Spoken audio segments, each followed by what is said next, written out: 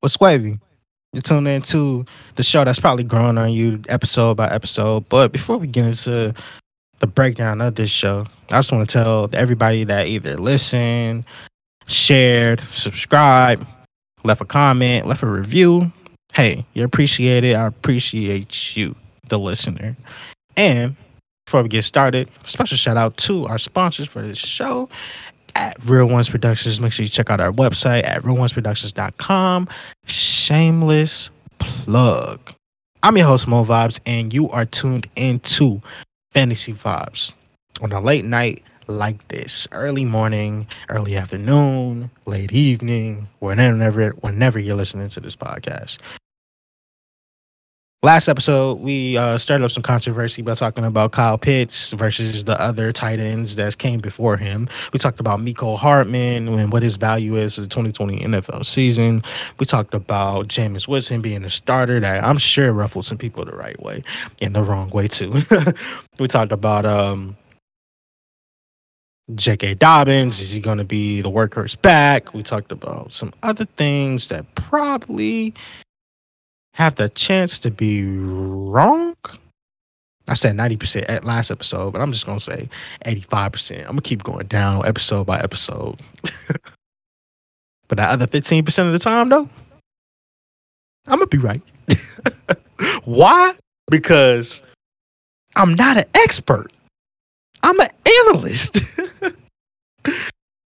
I'm your host, Moon, and I fell in love with fantasy a couple years ago, and I decided to give my fantasy insight to the people last year by starting my show Fantasy Vibes. And it's been a beautiful journey to say the least. However, we're at that point now where it's time for the podcast to spread throughout the atmosphere. So I'm gonna be giving y'all over the next 8 months nothing but fantasy insight from my perspective, but make you aware of the bigger picture. That's the goal. Help you win your fantasy football championship, but put it to you in a unique, fun, transcendental way that can not only help you win, but help you think different. My goal is to help you think differently, not the same as you came here and you listening to this podcast. The overarching goal for me is if I can get you to look at fantasy in a different way than you did before, that alone to me is a win. It don't matter how many bold takes that I give to you, because a lot of them are going to be wrong anyway. That's why you got to step out and stand on that ledge, fall on that sword. Why? Because you got to stay 10 toes down, because your success in fantasy football is not going to be based on everything that you consume. It's going to be based on how well you consume this information and decipher it to figure out what is truth and what is the whole truth. On this episode, we got Moon's mailbag. Going to get into some things I saw on Twitter that were very, very interesting. I'm going to give shout out to the people that brought those topics up and conversations up. We also going to get into fact or fiction. I'm going to tell you about some of the players and the news and headlines that's going on, and I'm going to decipher whether it's fact or fiction. And we got the main entree. You got to stay tuned, stay in your seat for that one, because you do not want to miss that part of the show. But coming up first, let me go ahead and get in my bag. So sit back, relax, and enjoy the show. It's time for Real Talk, presented by Real Ones Productions. I'm already coming for your jug.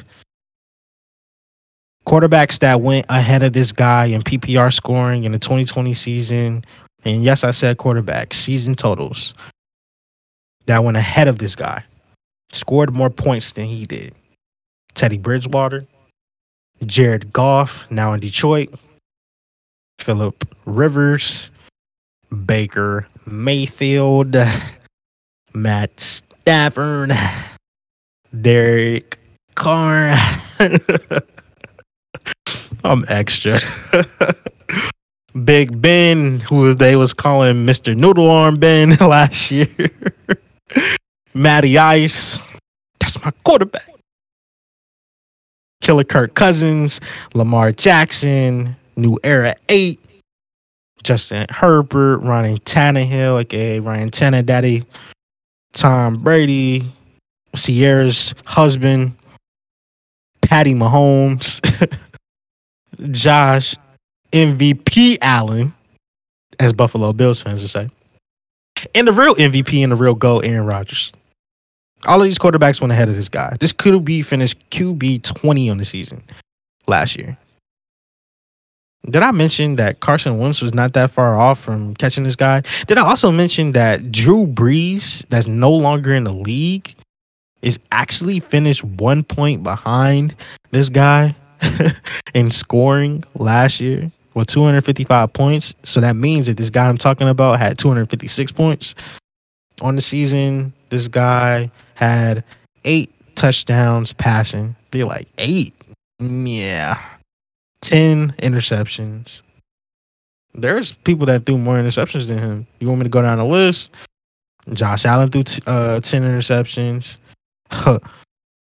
Russell Wilson threw 13. Kyler Murray threw 12. So did Tom Brady. Herbert threw 10. Kirk Cousins threw 13. Matty Ice threw 11. Ben Roethlisberger even threw 10. Matt Stafford threw for 10. Phillip Rivers threw 11. Jared Goff threw 13. And then Teddy Bridgewater had 11 too.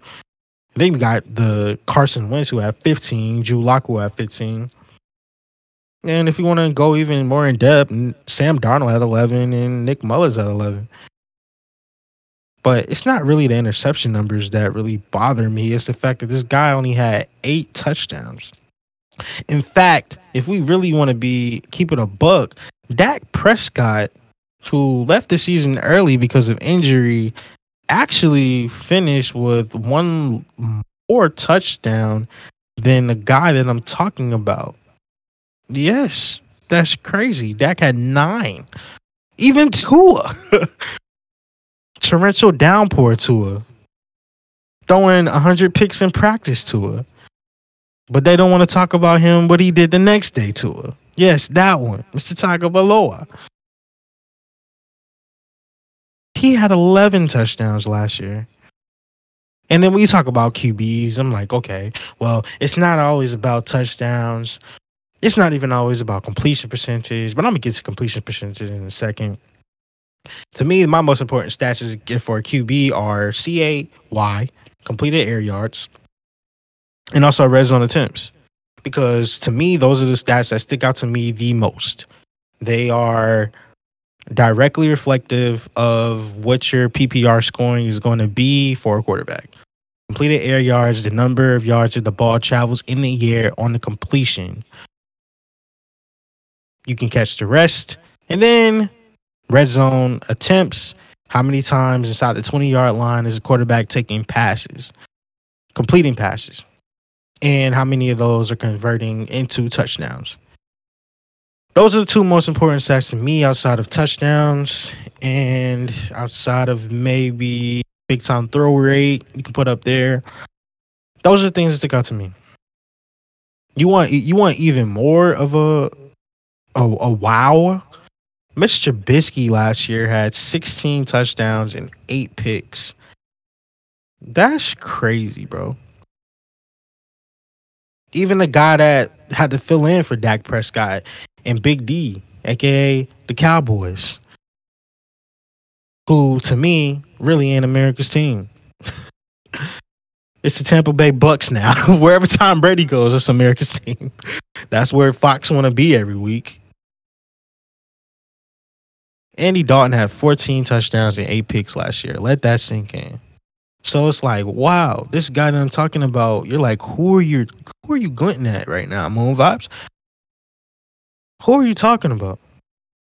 I'm talking about a guy that we need to put our respect on and really change our perspective on. And it's going to be my job to make you think different about this guy in this episode of Real Talk. 2011, 60% completion percentage. 2012, 57.7. 2013, 61.7. 2014, 58.5. 2015, 59.8. 2016, 52.9. 2017, 59.1. 2018, 67.9. 2019, 56.2 on a short year, very short year. He only played 2 games. Then 2020, my apologies. He played 15 games, started all 15 games, and he had a completion percentage of 65.8. Who am I talking about? I'm talking about a quarterback that threw for 2,655 yards last year with a 7.2 yards per attempt and really only had 8 touchdowns. I'm really serious about that. He got sacked 31 times. Typical, actually, 31 times is actually the second fewest in his career that he got sacked. Besides, if we're taking out the 2019 season where he only played 2 games. His last games, he had a good performance where he finishes the number one player in all of fantasy in week 17, putting up 41 fantasy points, where he went 21 to 30 for 70% completion. Yes, 70%. 242 for 3 tutties. In a win against the New York Jets. Clap it up. Oh my gosh, it's the Jets. It's the Jets. But we're not mentioning the fact that before that win, they had 3 straight losses. Who is the guy I'm talking about that has a 78 to 67-1 overall record as a starting quarterback in 46 games? With a 3-4 record in 7 games in the postseason. I'm talking about the guy that was drafted number 1 overall by the Carolina Panthers in 2011, fresh out of Auburn, 6'5", 245, looking like a Greek god out there. Mr. Cameron Newton. I know Cam is inspirational to me just because I love how he goes about being a dad, approaching fatherhood. I love the fact that he is an alpha. I love the fact that he is unapologetically himself in all situations. I love the fact that he stays true to himself in all situations. I love the fact that he has drip and swag that just does not make sense. The man is a walking flood. He's a walking tsunami. You ever seen that movie Poseidon? The newer one? Not the older one. The newer one with that huge wave that flips the whole boat upside down and they got to climb all the way up to the bottom of the ship. Yes, the bottom of the ship because the boat flipped upside down. Just to get saved, just because they put out a flare at the right time. Yeah, that's Cameron Newton in open ocean because that man has that much drip. I'm talking about the hat god. So much drip to make you want to slap yo mama hard. Those are the things I like. The fact that he's just a dog, you know what I'm saying? Just a dog. Instant alpha inserted into your lineup. You know what I like about him as well? The fact that he actually has an off season coming in this year. When he didn't have one last year, but I'll get to that in a second. The fact that it's his second year in a system that's very, very complex, constantly changing, week to week, based on your opponent, because the New England Patriots do it better than anybody, not only doing their job, but adjusting to their opponents. If you're horrible at running stopping the run, they will run it 40 times down your throat. If you're bad at stopping the pass, they passing it 40 times a game. It doesn't matter. They're just trying to get a win. I think Bill Belichick hates losing more than he loves winning. So he decided to get a winner. A former BCS national champion winner. Former Heisman Trophy winner. Almost won a Super Bowl. Miraculous season that year. I said it before, but as a Falcons fan that year, for Cam, when he took on the Broncos in the Super Bowl, that year was such a magic carpet ride that as a Falcons fan, I A lot of people want to admit that. I have no problem, no shame in my game. At the time, the Falcons was buns at the time. So we had to have something to root for. And I'm not going to go outside of the division. So, hey, Carolina right up the street. And Cam, we love Cam. Cam from Atlanta. So it's like I'm rooting for Atlanta. You feel me? You feel? But the things I do not like is the hate that this man is getting. I do not like the fact that people want to just shun him and act like he is just falling off of the fantasy football face of the earth and he's on Mars somewhere. Hell, you might as well be on Pluto. The way we don't hear about Cam no more. That's totally missing the fact that he had off-season additions, including Nelson Aguilar, Jonnu Smith, Hunter Henry. Just to name a few. Just to name a few. The defense is coming back, so the Patriots is going to be improved. It's not even talking about what they did in the draft, drafting Mac Jones. So as a veteran quarterback, you're going to have extra competition, and I don't think that dog is running away from that competition. But I saw something today that stimulated this whole real talk conversation. And I start this show off with this topic. Cam recently put out a video on his YouTube. Shameless plug to his YouTube. Iconic Saga Productions. Great visuals, as always. Got to give him credit because they do a phenomenal job following Cam. In depth on who he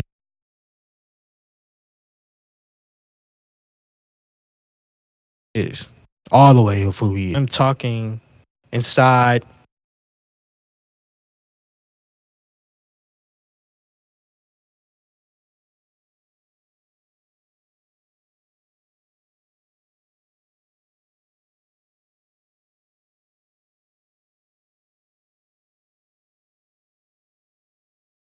of a moving vehicle trajectory of his career. A couple of seasons ago, home game against the Los Angeles Chargers. And I don't know if they were in Los Angeles at that point in time yet. He throws an interception to a player that is going to remain nameless. He proceeds to try to hawk that player down. And I don't know, DK Metcalf chasing you from, I'm like 30, 40 yards behind. But he tries to calm him down because as a quarterback, you want to be the guy that is tackling, especially after you threw the pick. Your teammates are going to respect you because you're fighting. You're not trying to let him score. But in his defense, if you're a quarterback and or the QB coach or the head and you're the franchise quarterback, we don't want our quarterback taking any extra hits that he doesn't have to. We have to protect our investment, right? Cam proceeds to reach out to try to make a tackle, and his AC joint hasn't been the same since. Now I can see, well, Moon vibes. There's no excuses. If you're playing, then you're healthy. You're healthy enough to play. Either you're hurt or you're injured. I get it. I get it. But this man is such a dog that he said, you know what? Even though I could truck you, I'm just going to roll over. I'm just going to roll over. This is what he said. I'm just going to roll over. And I take that extra hit because I ain't been the same since. It hasn't been right since. So I proposed this question to him. After he made a statement that, I might as well just go ahead and say now, Cam basically implied, and he said, he hasn't been healthy since about 2015, 2016. This is the first year that he's fully healthy. I had chills go down my spine when I heard that. Because it finally hit me and it dawned on me and the light bulb went off. Ding! Money register. Cha-ching! Fantasy football gold being struck. When are we going to have that conversation that Cam Newton is going to finish in the QB1 territory. And to be a QB1, you have to finish between 1 to 12. When are we going to have that conversation? I'll wait. It's like Cat Williams. Don't worry. I'll wait. When are we going to have that conversation? We're going to have it now. Look, this man has a full offseason under his belt. We can't just dismiss that he was the last quarterback that was signed to join a roster. Jameis Winston got signed before him. Andy Dalton got signed before him. Just to name a few. He came into the New England Patriots learning a complex system that's not easy in a do-your-job environment where there's no excuses. So it doesn't matter if you're far behind. It doesn't matter if you didn't have a whole offseason. You're a franchise quarterback. Not anymore, but you're a franchise quarterback this year. That's supposed to take us to a promised land. And I said it before, I think Bill Belichick hates losing more than he loves winning. And you get a winner. Until last year, when the Patriots were some mid, if we're being honest. Patriots were some pure mid. And Cam had a lot to do with it. So this is not me changing your perspective and saying, well, dismiss everything that you've seen in the past. No. Take everything you've seen in the past into account of what I'm saying right now. That last year, not only did he have to come into a situation where he is behind the 8 ball, catching up, he has to learn new teammates. He has to also play for incentives because his contract was so incentive laced that we saw it at first. It was like, man, he getting like $14 million for a year. Hey, finesse. About time Cam got signed. I remember when he got signed, I was just so happy for him going to New England. Until I really looked at the contract, I'm just like, dang, bro, he has to hit a lot of markers to reach that. And then on top of that, he got COVID. COVID. Like, bro, it's classic case of give me a break. Please give me a break. And he didn't get one last year because as the franchise quarterback for this year, not overall, you did not play nowhere close to being at a standard the Patriot way. But everything I just said to you would make you think, well, dang, New England, they got to get rid of him next year.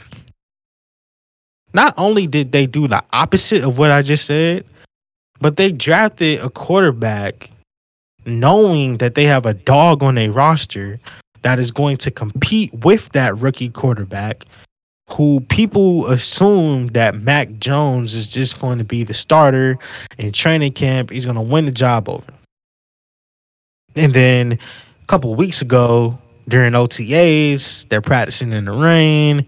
We see Cam Newton throwing the ball over his receiver's head. Meanwhile, Mac Jones is putting it on point. That doesn't tell you this whole story. It's the same situation like Tua. We hear torrential downpour in practice, and he's throwing 5 interceptions at practice. Man throwing 8 interceptions in a practice. He's talking about practice? This man threw 100 interceptions in a practice. You talking about practice? Practice? Not a game. Dude threw 1,000 interceptions. I'm just playing. Let me chill. Dude threw 3,000 interceptions. That's what the public reacted like when they heard this news. Dang, Tua threw 5,000 interceptions at practice. I say all of that to say you would think that the New England Patriots would not bring him back, but they chose to bring him back. So Cam has another year under his belt in the system. He's working with the same guys again, adding new talent. And when I sat there and thought about it, I said, wow, he's fully healthy. He like for real. He's fully healthy. That alone in itself is a gem and something that is like light bulb going off. So I'm sitting here thinking to myself, well, Moon, this can't be right. This can't be right. Like this doesn't make sense, right? And I have to like say to myself, like it has to be some type of, conspiracy, or it has to be something going on that's not telling the full story. Like, what am I missing, especially this year? We talk about the quarterback positions that let's just name some of the quarterbacks that's getting drafted ahead of this guy who is currently Cam. Dang. Hold on. I know I'm not looking at this right. This has to be wrong. This has to be wrong. No, no, no, no, no, no. This is right. Cam Newton is not even being drafted as far as ADP, according to Fantasy Football Calculator. This man is not even getting drafted. Taysom Hill, Derek Carr, Ben Roethlisberger, Daniel Jones, Ryan Fitzpatrick, Tua Tagovailoa. I throw 30,000 picks in a practice.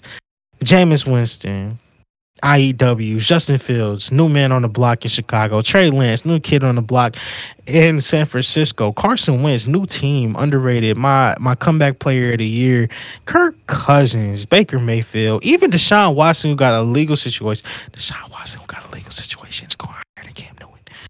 Matt Ryan, Trevor Lawrence, babyface Trev. I signed Tim Tebow on our roster so we could take all the pressure off of Trev. Matt Stafford, Joe Burrow, Jalen Hurts, Tom Brady, Goat Rodgers, Russell Sierra Husband, Wilson, Justin Herbert, Lamar Jackson, Dak,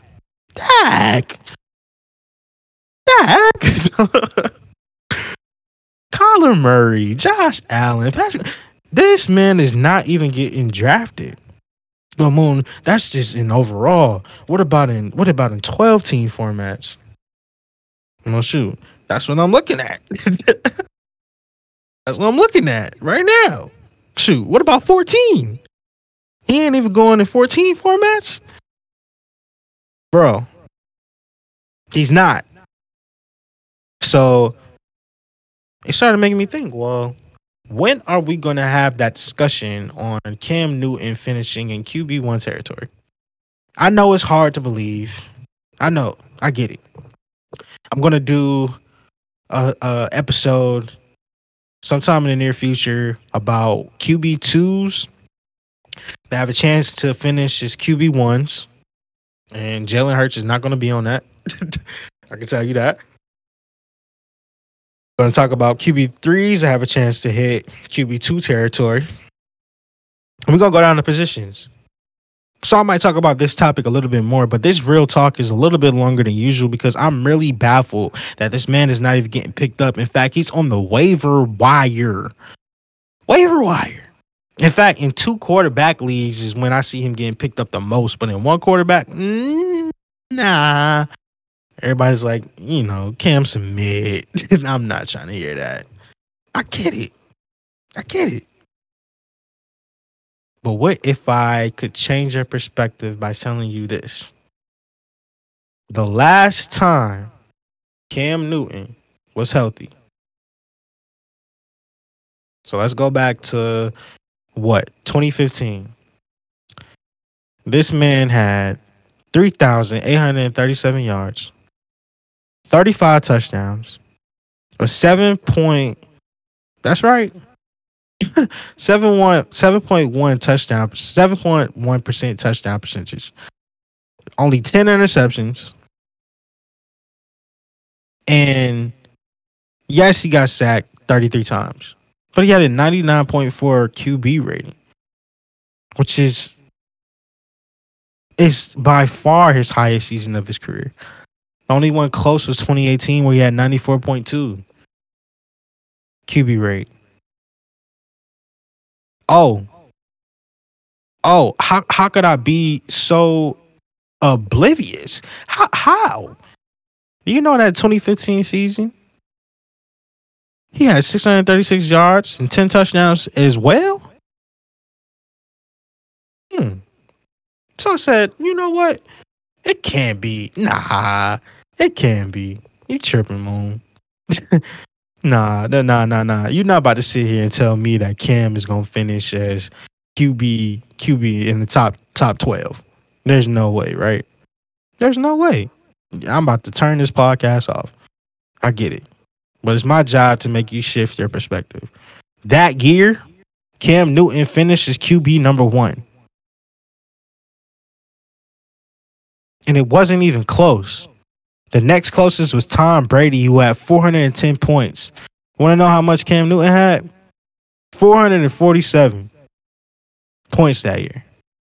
PPR formats. When are we going to talk about him actually being fantasy relevant and actually might be good this year? When are we going to talk about it? I guess we just talked about it now.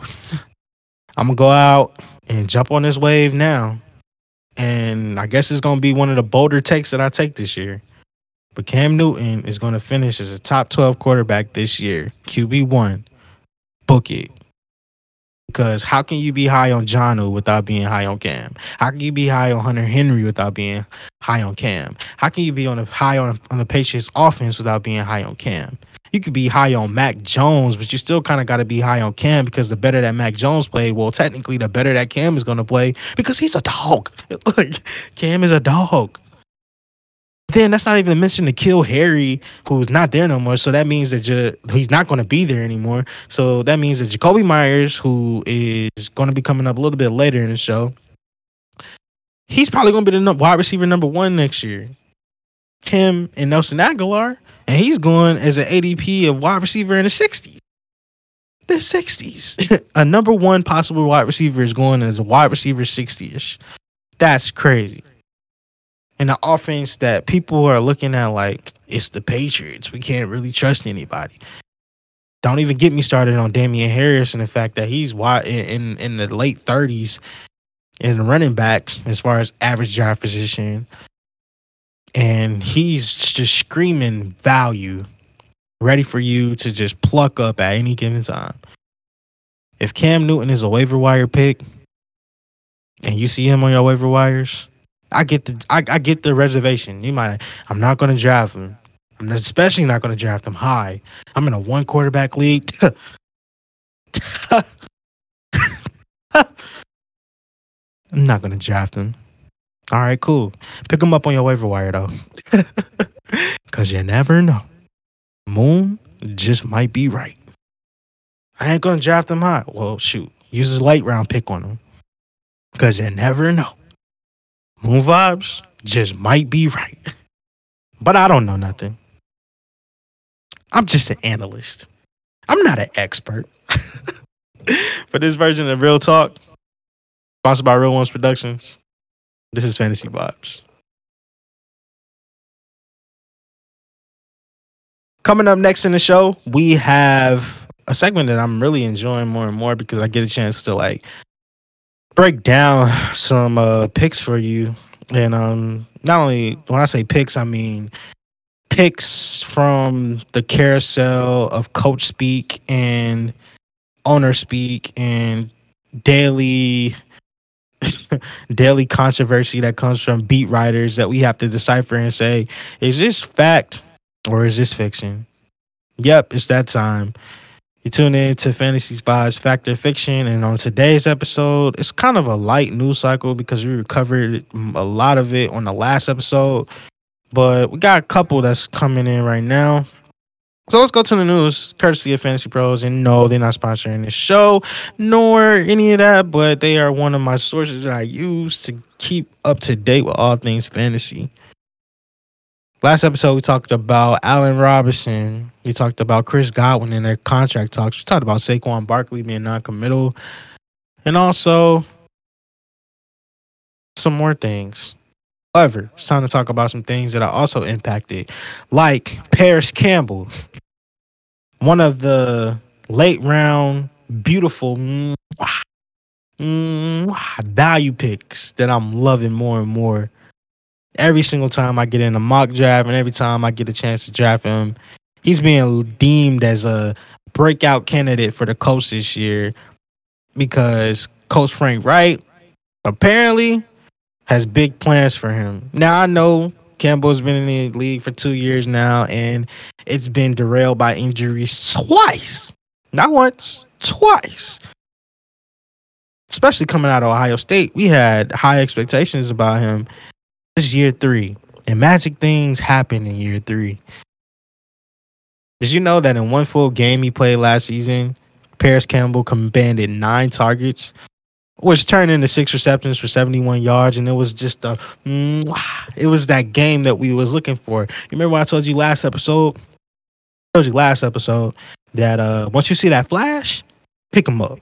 But what we didn't know is that he was going to be hurt very, very, very, very, very, very soon. T.Y. Hilton is at 31 years old now, so the wide receiver 1 position in Indy is kind of up for grabs, and it's between Michael Pittman and Paris Campbell. Kind of see who I'm seeing that's going to be the 2 guys. Those are the realistic threats to really take over that job from T.Y. Hilton, who I would rather use in the slot.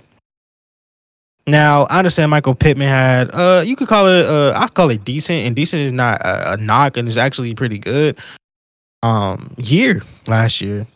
But Pittman, he dealt with his own fair share of injuries too. And I understand that Pittman might have the edge because he played more. And then I understand he might have the draft capital. I understand that he might have the size. But he does not have Paris Campbell's speed. And he does not have his explosiveness. And he does not have his big play ability. I understand that.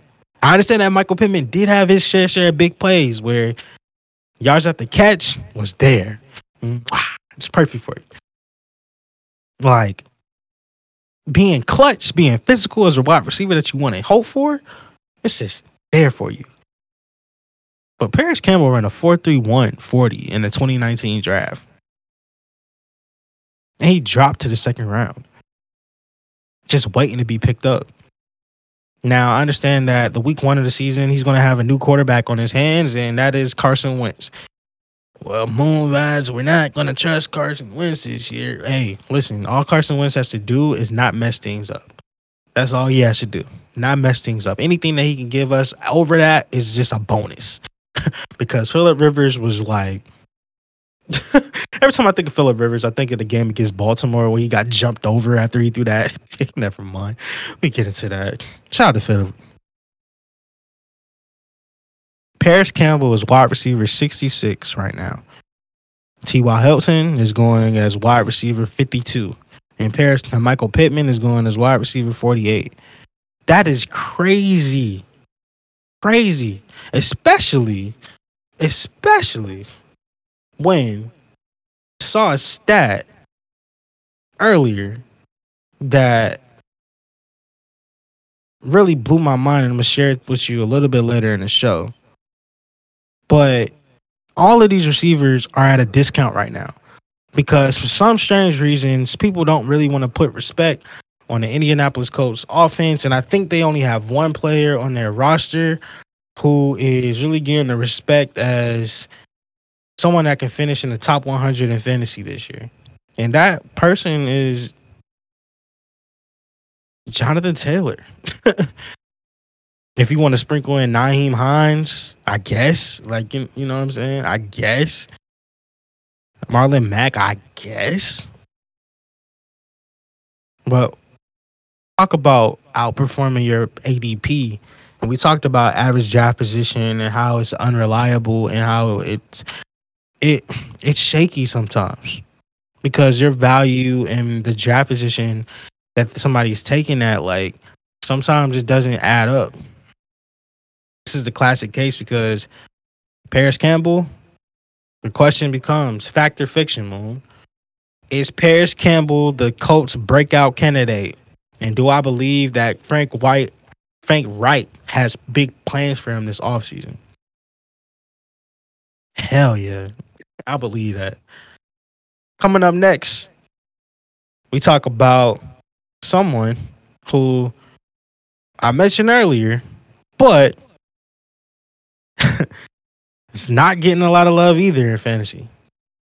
According to Patriots beat writer Tom Curran, He said, I'd still put my cash on Jacoby Myers being the most reliable and most productive Patriots wideout in 2021 through NBC Sports.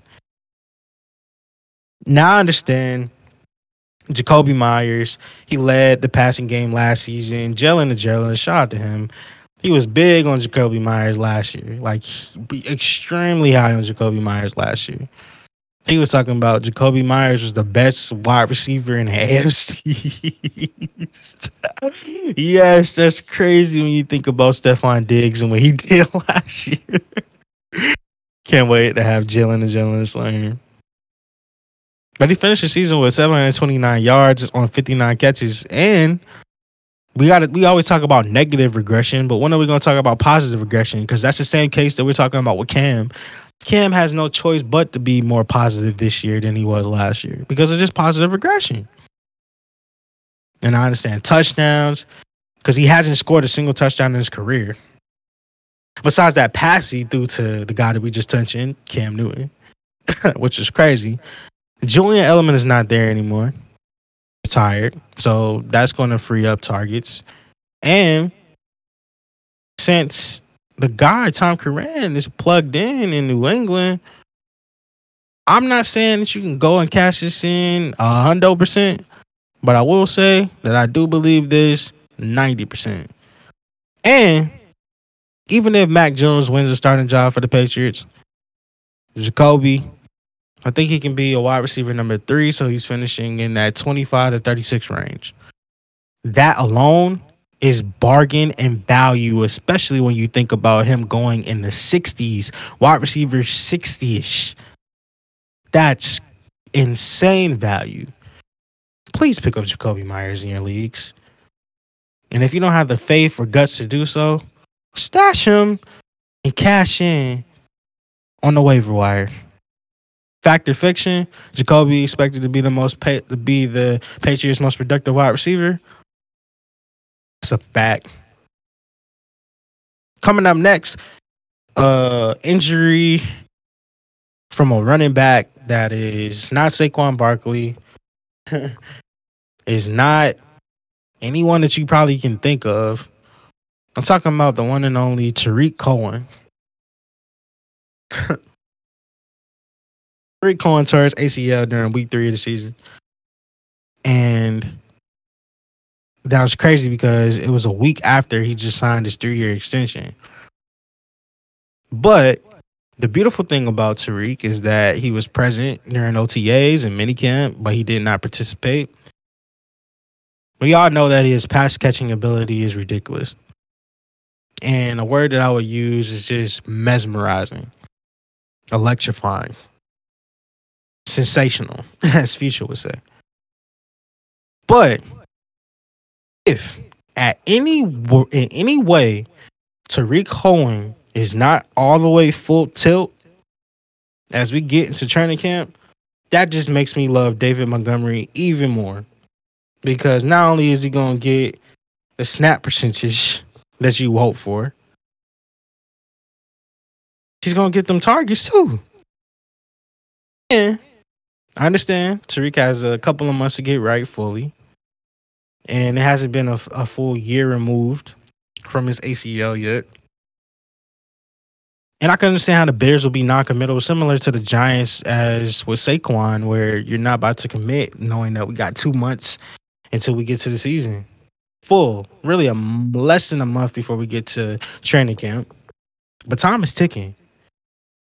And so is Tarik Cohen's time in the backfield as the star guy, because David Montgomery clearly took that over last year. Do I believe that Tarik Cohen will be ready for week 1 of the NFL season? Fiction. I say he's not ready by week 1. And I'll even go a step further and say that he doesn't play meaningful snaps for the Bears until probably week 2, maybe 3, because they're going to bring him along slowly. Now, I could be totally wrong, and he's out there for training camp. But I would literally be shocked if he's out there for training camp, like going full tilt, full pads, ready to go, full speed, catching the ball, cutting, all that type of stuff. But the way technology works and everything in this league, ACL injuries is nowhere near as bad or career threatening as they once were. It's not like he is Joe Theismann. So, or Alex Smith, for example. So that's what's going on right now. And that is Fact or Fiction, presented to you by good people at Fantasy Bros, where I get one of my sources. Stay up to date with everything fantasy news. You already know what time it is. I ain't gonna take a lot of time at all. It's time for mailbag. The mom's mailbag. Let's hop into our bag and let's see what's going on today. Now, the Twitter sphere is full of a lot of gems and you see a lot of content on there. It's really crazy. But one of the most intriguing things that I saw this week, today actually, was by Context Matters, Dwayne McFarland on Twitter. If you hear this, Dwayne McFarland, I mean, you got 16K followers. You work for PFF Fantasy. Look, hey, much love and much respect to you because you really said how I felt, but just broke it down with numbers. Now let's talk about it. Coming up first in the mailbag, this is a Cam Akers utilization thread that I have to share with you just because not only am I going to give him credit, but it really made a lot of sense. Because you know that over the last 4 games, and he missed week 16, Cam Akers saw his snap rate jump from 19% to 67%. He completely took over the ground game with 75% of rushing attempts, including 88% of snaps inside of the 5. What do those numbers mean, Moon? Snap rate, the number percentage he's on the field playing snaps as the running back. It jumped from 19% barely being used to 67%. Okay, you're if you at that 70 mark, it's like holy crap. Like you're getting a lot, especially in a running back committee league that we're in right now, and that we're gonna head into way more this season because let's just face it, coaches are gonna try to preserve their running backs for deeper into the season. So we might see more running back by the committee. But I'll get to that point in a second. He took over 75% of the rushing tips, including 88% snaps inside of the 5, which means that he's getting the goal line work, meaning that he has the potential to cash in on that goal line work. Context Matters goes in to say he also saw his routes per game jump from 10% to 49%. Big jump up in routes per game. And he topped a 10% target share in 3 of the 4 contests. So that means that he's being targeted at the time by Jared Goff. However, he remained off the field in long down distance LDD with only 32% of the snaps and played 0% of 2-minute snaps. So at the end of the game, when everything's on the line, with 2 minutes left to go or fewer, he's not on the field. He didn't play 0. He played 0 of those 2-minute snaps. That's not encouraging at all. Then with only 32% of the long distance down and distance snaps, which means that it's 3rd and 10 or more, he's not on the field. Malcolm Brown dominated in those roles with 71% and 100% of the 2-minute snaps and 71% of the long down distance snaps. Side note, Malcolm Brown in this whole situation with Myles Gaskin, I know people are trying to diminish Malcolm Brown and his impact, but I'm kind of worried that Myles Gaskin is going to have some of his workload eaten into by that guy that I just mentioned. But then we talk about the guy that was behind him, Darrell Henderson. And Darrell Henderson was not a factor in these roles down the stretch with less than 4% long down distance and 0% of 2-minute snaps. So, in layman's terms, he was not used either in 2 minute, just like Cam was. And he was used way less in long down distance. Those snaps went to Malcolm Brown. Then when we got to the playoffs, Henderson missed both of these games. So it's not like they had a running back by committee in those games. They had to rely on Cam Akers even more.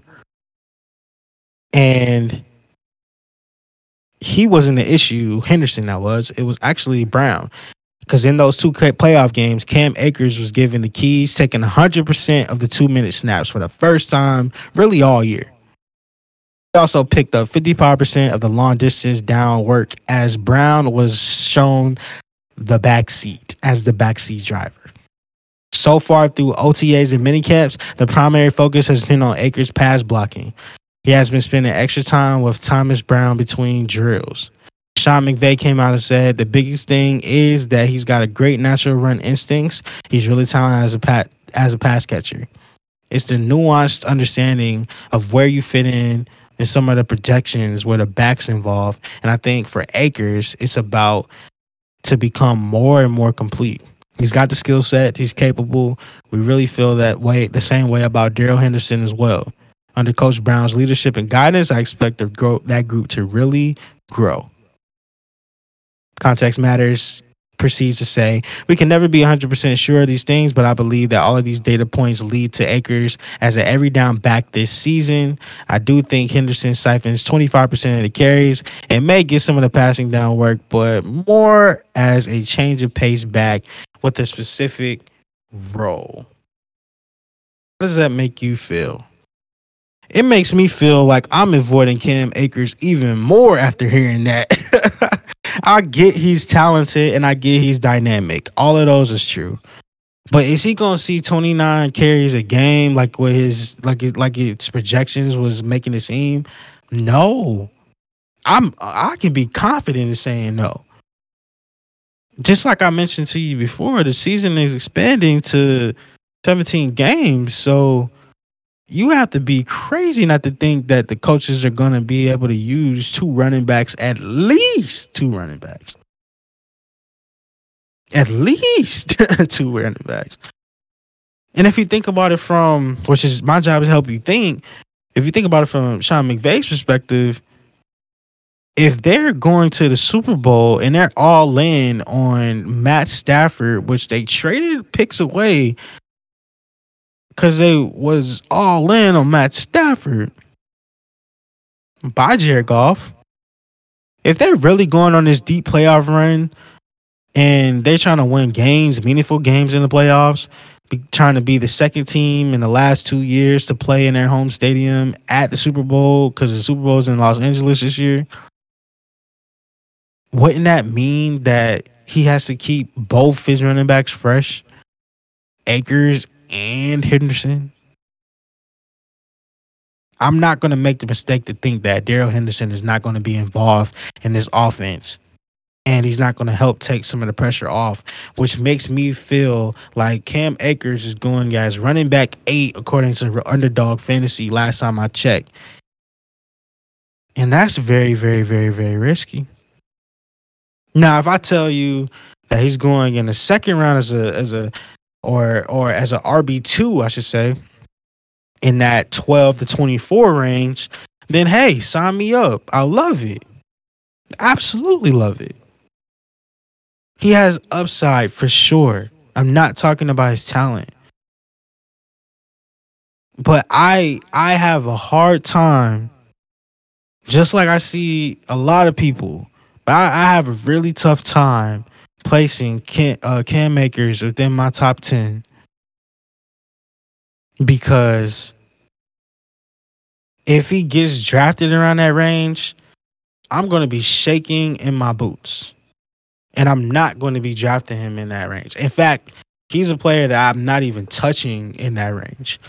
Early running backs, especially when you look at the sample size,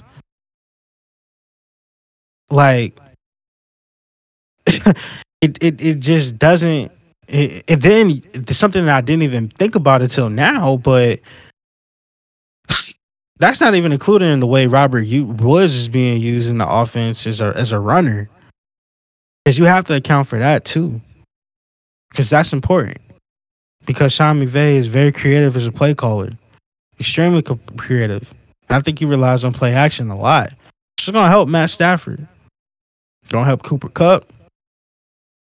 Going to help the receiving core. Going to even help that offensive line.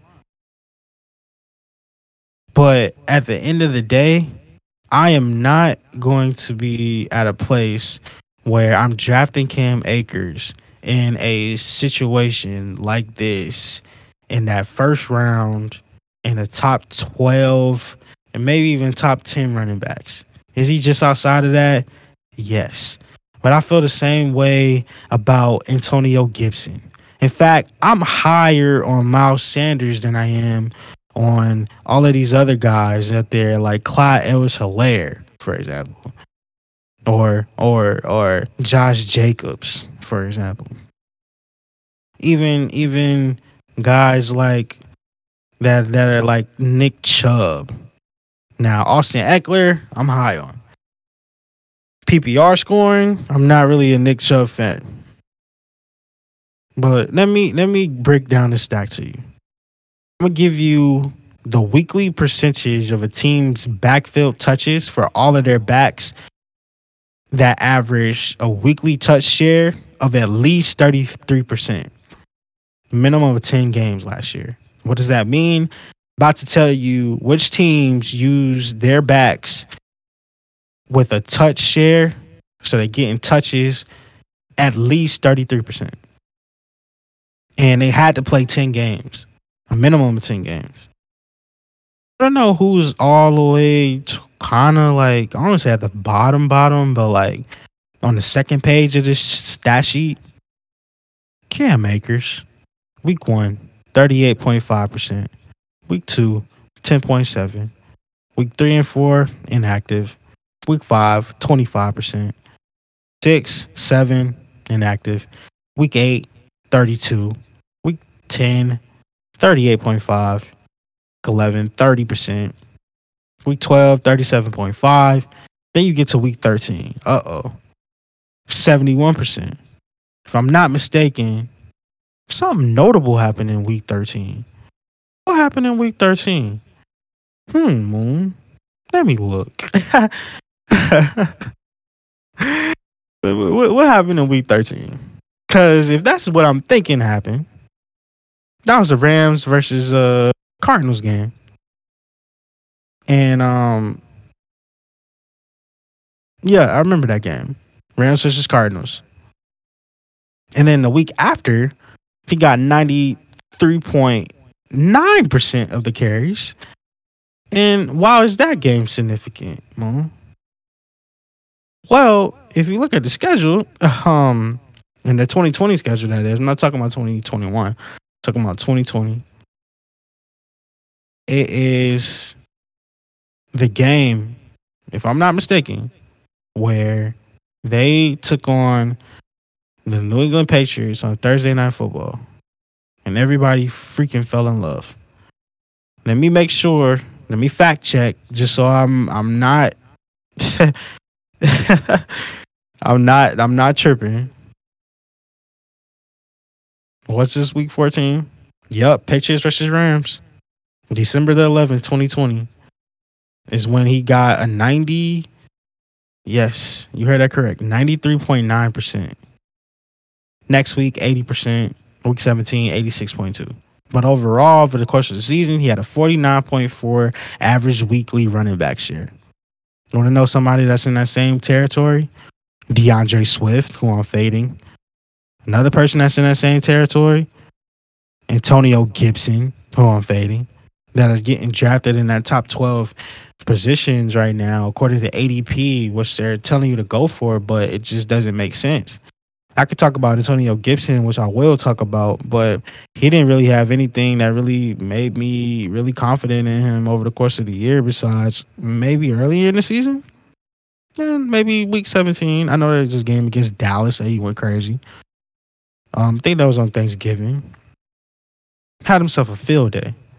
But we're seeing flashes And actually, if I'm being honest, Swift probably had, as the season went on, his snap percentages went higher, and he didn't have any games.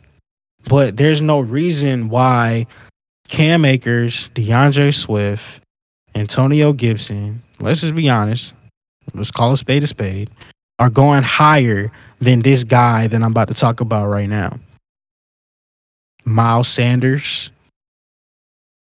week 2, 76.7%. Week 3, 78.6. Week 4, 71.4. Week 5, 92.9%. Week 6, 71.4. Then you got to skip all the way to week 10, and he had 77.3%. Week 11, 70%. Week 12, 50%. Week 13, 62.5. Week 14, 81.8%. Week 15, 94.7. And then rounded out 70%, 79.2% in week 16. He had a 75% average weekly running back share, meaning that he's getting the snaps out of the backfield that percentage of the time. So in week 2, he got the percentage of the snaps 76.7% of the time. Do you know that's like right up there? Only other guys that's in front of him is Dalvin Cook, Derrick Henry, James Robinson, and the next guy that I'm about to talk about, David Montgomery, who's going after all of them. You know, David Montgomery, and I kid you not, he has 8 weeks this past season where he had 100% of the average weekly running back share. I mean, of the running back share. He had 100% of the weekly running back share. There's 8 weeks throughout the season out of 16 that he had a hundo. In fact, he finished the highest at 90.9%, but yeah, he's going lower than all of these running backs that we're talking about. At some point, this average draft position does not make sense. And at some point, we got to ask ourselves, are we being real with everything that we're talking about when it comes to these running backs? And are we just going based off of a small sample size that we got? And are we projecting too vastly without weighing all the options? I'm higher on Darrell Henderson this year than most. I'm lower on Cam Akers just because of ADP, average draft position. I just don't think it lines up with the value and the risk that I'm getting. So I am fading Cam Akers this year, and it's nothing personal. It's really not. I have nothing personal, but it's just common sense. And I said it on my last episode. Walk like a duck, quack like a duck, got feathers like a duck is not no squirrel. And in this situation, if it's walking like it's not being used like that until, and we only see glimpses and flashes, I'm gonna go with the guy that is getting consistent. I would feel more comfortable taking David Montgomery next year than I would feel, and then taking Cam Akers. I would not be able to sleep if I took Cam Akers in the first round, like over guys that are doing more with their production or their volume or their opportunity, I should say. But that's my note. And shout out to TJ Hernandez on Twitter for Big Body Stats, and also shout out to the guy as well who helped with bringing this into fruition for this topic. That is the fantasy football mailbag. Question 1, question 2, which is kind of I'm gonna get into, but I'm just gonna say this to pick your brain.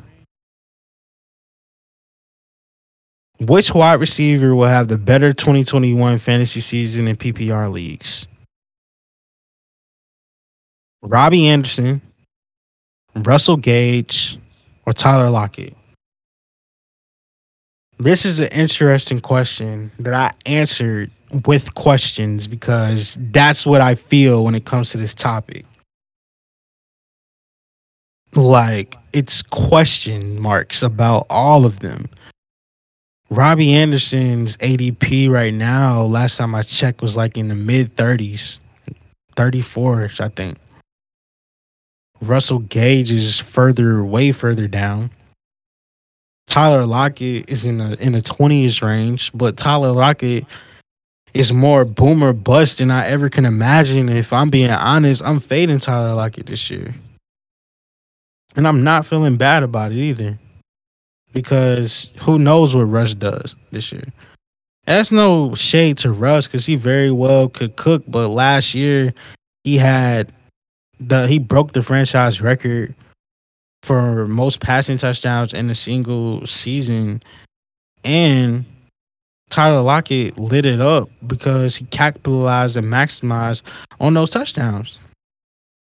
But if we being honest and keeping it a whole buck, like we should and always do, if I had to pick a running back, a wide receiver out of the ones that I just named, I'm not picking Tyler Lockett.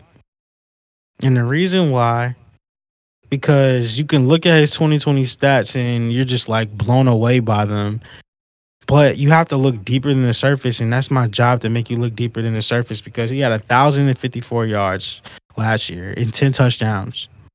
But if you look at it, most of his production came in only 3 games last year, which is very, very, very, very, very concerning. Especially if you're playing in redraft leagues all around the world going in. Because in reality, Tyler Lockett could hurt your fantasy lineup just as much as he can boom it and blow it out the roof. I'm not drafting him in that wide receiver 2 range. I'm drafting him in a wide receiver 3 range. So we're talking about 25 through 36. Does he finish there? I could be totally wrong. But when you look at potential ranges of outcomes, it's definitely a possibility.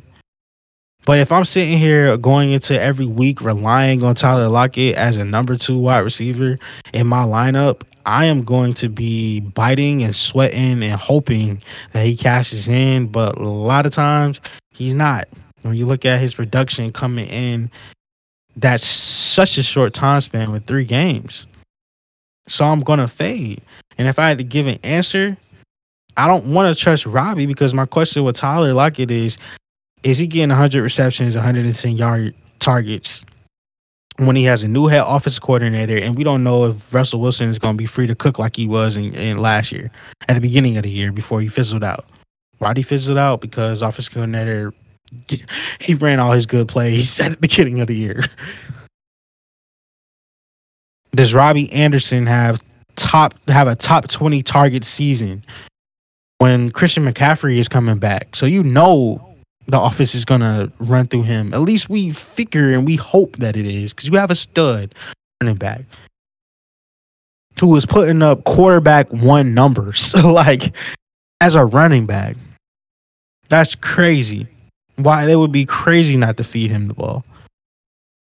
So it makes me think, well, Russell Gage. But is Russell Gage going to start more than 8 games?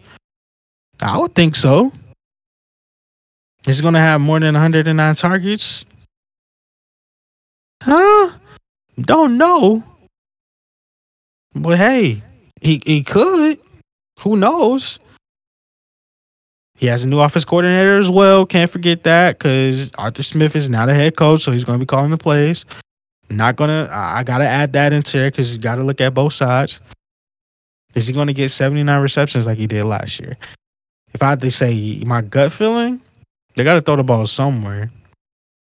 And it's not like I'm trusting Olamide Zaccheaus or Tajay Sharp or any of the receivers that's underneath him on a depth chart to really compete with targets for him.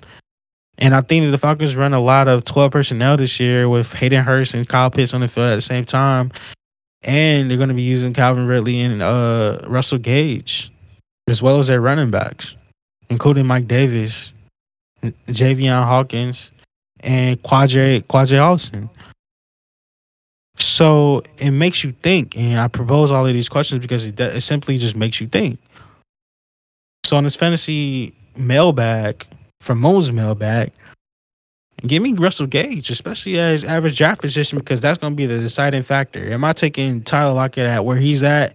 Am I taking Robbie at where he's at? I think Robbie is good value, especially in that 30ish range. But Russell Gage, let me take a look just to make sure, because last time I checked, he was there, and I have to make sure he's still there. And it's a long list. It's a very long list, and I would just go ahead and say this: the wide receiver position this year is very deep. But Tyler Lockett's average job position is wide receiver in wide receiver 2 range, number 24, going in the 6th round. So really, if I had the choice to pick some of the wide receivers in that range, if I'm taking Brandon Ayuk, Jamar Chase, Tyler Lockett, DJ Moore, Deontay Johnson, maybe Kenny Galladay. I'm not really sold on Kenny Galladay this year either, just because Daniel Jones is just that risky. Odell Beckham, if I had to choose between those, bro, give me Brandon Ayuk. Give me Odell. I'm not really the biggest on Jamar Chase, but like, I need explosiveness in that range. I need big play capability. I need volume. So I would be tempted to take Jamar, Brandon Ayuk, and Odell Beckham at that range faster than I was to take Tyler Lockett. Then you scroll down some more, and then you're like, well, Robbie Anderson is in this range where his ADP is at wide receiver 35, and you look at wide receiver number 36 and 37. Jerry Judy out there this offseason looking like he is route running, is just taking on to a whole nother level. So if I had to choose between Jerry Judy, Tyler Boyd, Deebo Samuel, Juju, Robbie Anderson, I would be slick tempted to take Juju. I would slick be tempted to take Tyler Boyd first over all of them, because I understand why he's at 36. Like he ran the most slot snaps out of anybody in the league, if I'm not mistaken. So I would pick Tyler Boyd over all of them. But Robbie Anderson is in that range. Was just like, should be a little bit lower. Then I scroll all the way over here, going at wide receiver 57 behind Darnell Mooney and Miko Hartman, who I was just talking about in the last episode. You know what's crazy? They have Michael Gallup. So I'm not really throwing no shade at, but they got Michael Gallup, Cole Beasley, Marvin Jones is in that same kind of category. If we're being honest, you will be in a choice between Darnell Mooney, Marvin Jones, and Russell Gage. Who am I taking? I'm taking Russell Gage, and I'm going away with it happy. And I love Darnell Mooney's upside. I really do. But at the end of the day, my grandma used to always say, if I walk like a duck, I quack like a duck, I feathers like a duck, and it waddles, no Jalen, like a duck. It's not no squirrel. And if it's looking like great value at 57, it's talking like great value, and it's walking like it's great value, and I'm looking at the offense, and I'm like, dang, like Matt Ryan already has a good relationship with this dude, and I'm looking at the Falcons offense and the potential, but I'm also factoring in the downside that like Calvin Ridley could finish as like wide receiver number 1 this year, possibly. But dang, it makes me think. But the reason why I pick him and the reason why I go with him unapologetically is for this simple stat. And let me find it, because this is probably going to blow you away. It's going to blow you away. And I couldn't really believe it when I first heard it, but it's talking about how each quarterback's wide receiver groups have finished in half PPR points. PPR is points per reception, fantasy scoring over the last 5 seasons. And the quarterback had to have a minimum of 300 passing attempts. In layman's terms, it's taking the quarterback's wide receiver group, and it's talking about where their wide receiver group finished in every season for over the last 5 seasons. Guess who's number 1? Just take a whole guess. This one finished 2016. His wide receiver group finished as a cumulative rating, an average team wide receiver rank of number 3. 2017 it was number 4. 2018 it was number 2. 2019 it was number 2. 2020 it was number 3. With an average team wide receiver rank in half PPR of 2.8. Who am I talking about? No, it's not Jameis Winston, who's number 3 on this list. And no, it's not Ben Roethlisberger, who's number 2 on this list. It's not even Jared Goff, who is number 4 on this list. You think it's crazy because Teddy Bridgewater is like number 6 or 7. I'm talking about Matt Ryan is number 1 on this list. You want me to read the stats again? Average team wide receiver ranking half PPR over the last 5 seasons. 2016, ranked number 3. Their whole wide receiver group as a whole. And cumulative points. 2017, 4. 2018, 2. 2019, 2. 2023. So I'm looking into this year. Then I'm looking at Matt Ryan, his stats from last year, which were kind of unbelievable. It makes me think that Russell Gage going at in the close to the 60s, 57 to be exact. It might as well be the 60s. It's like bargain, bargain, bargain. And that is going to be the reason why I take Russell Gage over the rest of those guys. And it's nothing personal. It's nothing personal at all.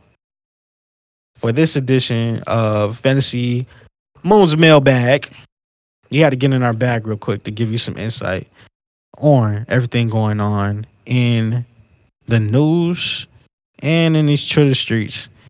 And shout out to the accounts that I use to help with this episode. You're greatly appreciated. Because stats, we can use them in any type of way that we want to. Let's just be honest.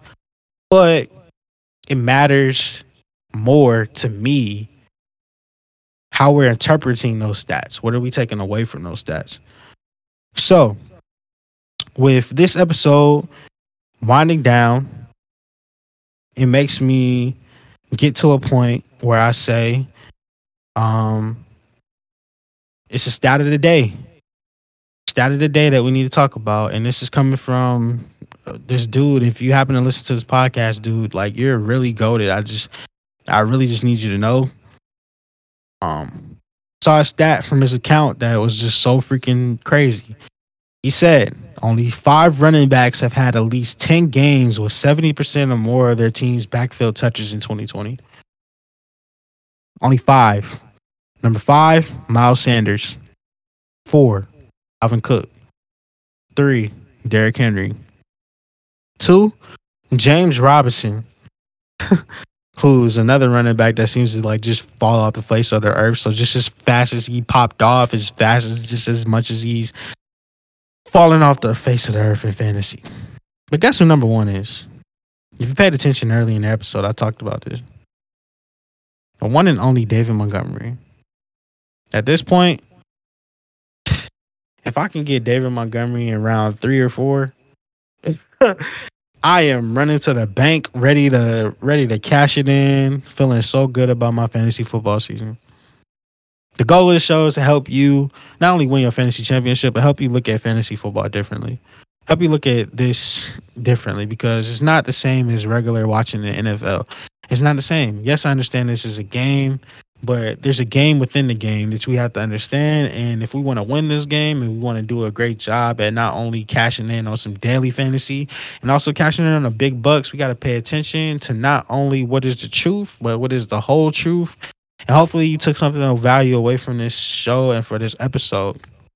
For this episode, I had to be unapologetic and stand on some hills, especially that Cam Newton hill, but I will really see how that plays out later on in the year. So let's fast forward and go all the way up to January, February, see how it plays out. I wish we could.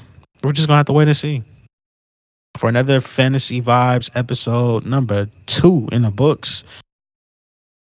I send you off into your night, your morning, your evening, your afternoon, wherever you listen to this. And I tell you, if you love this podcast, you love the vibes that you get from it, you love the insight, make sure you hit that subscribe button on whatever platform you are.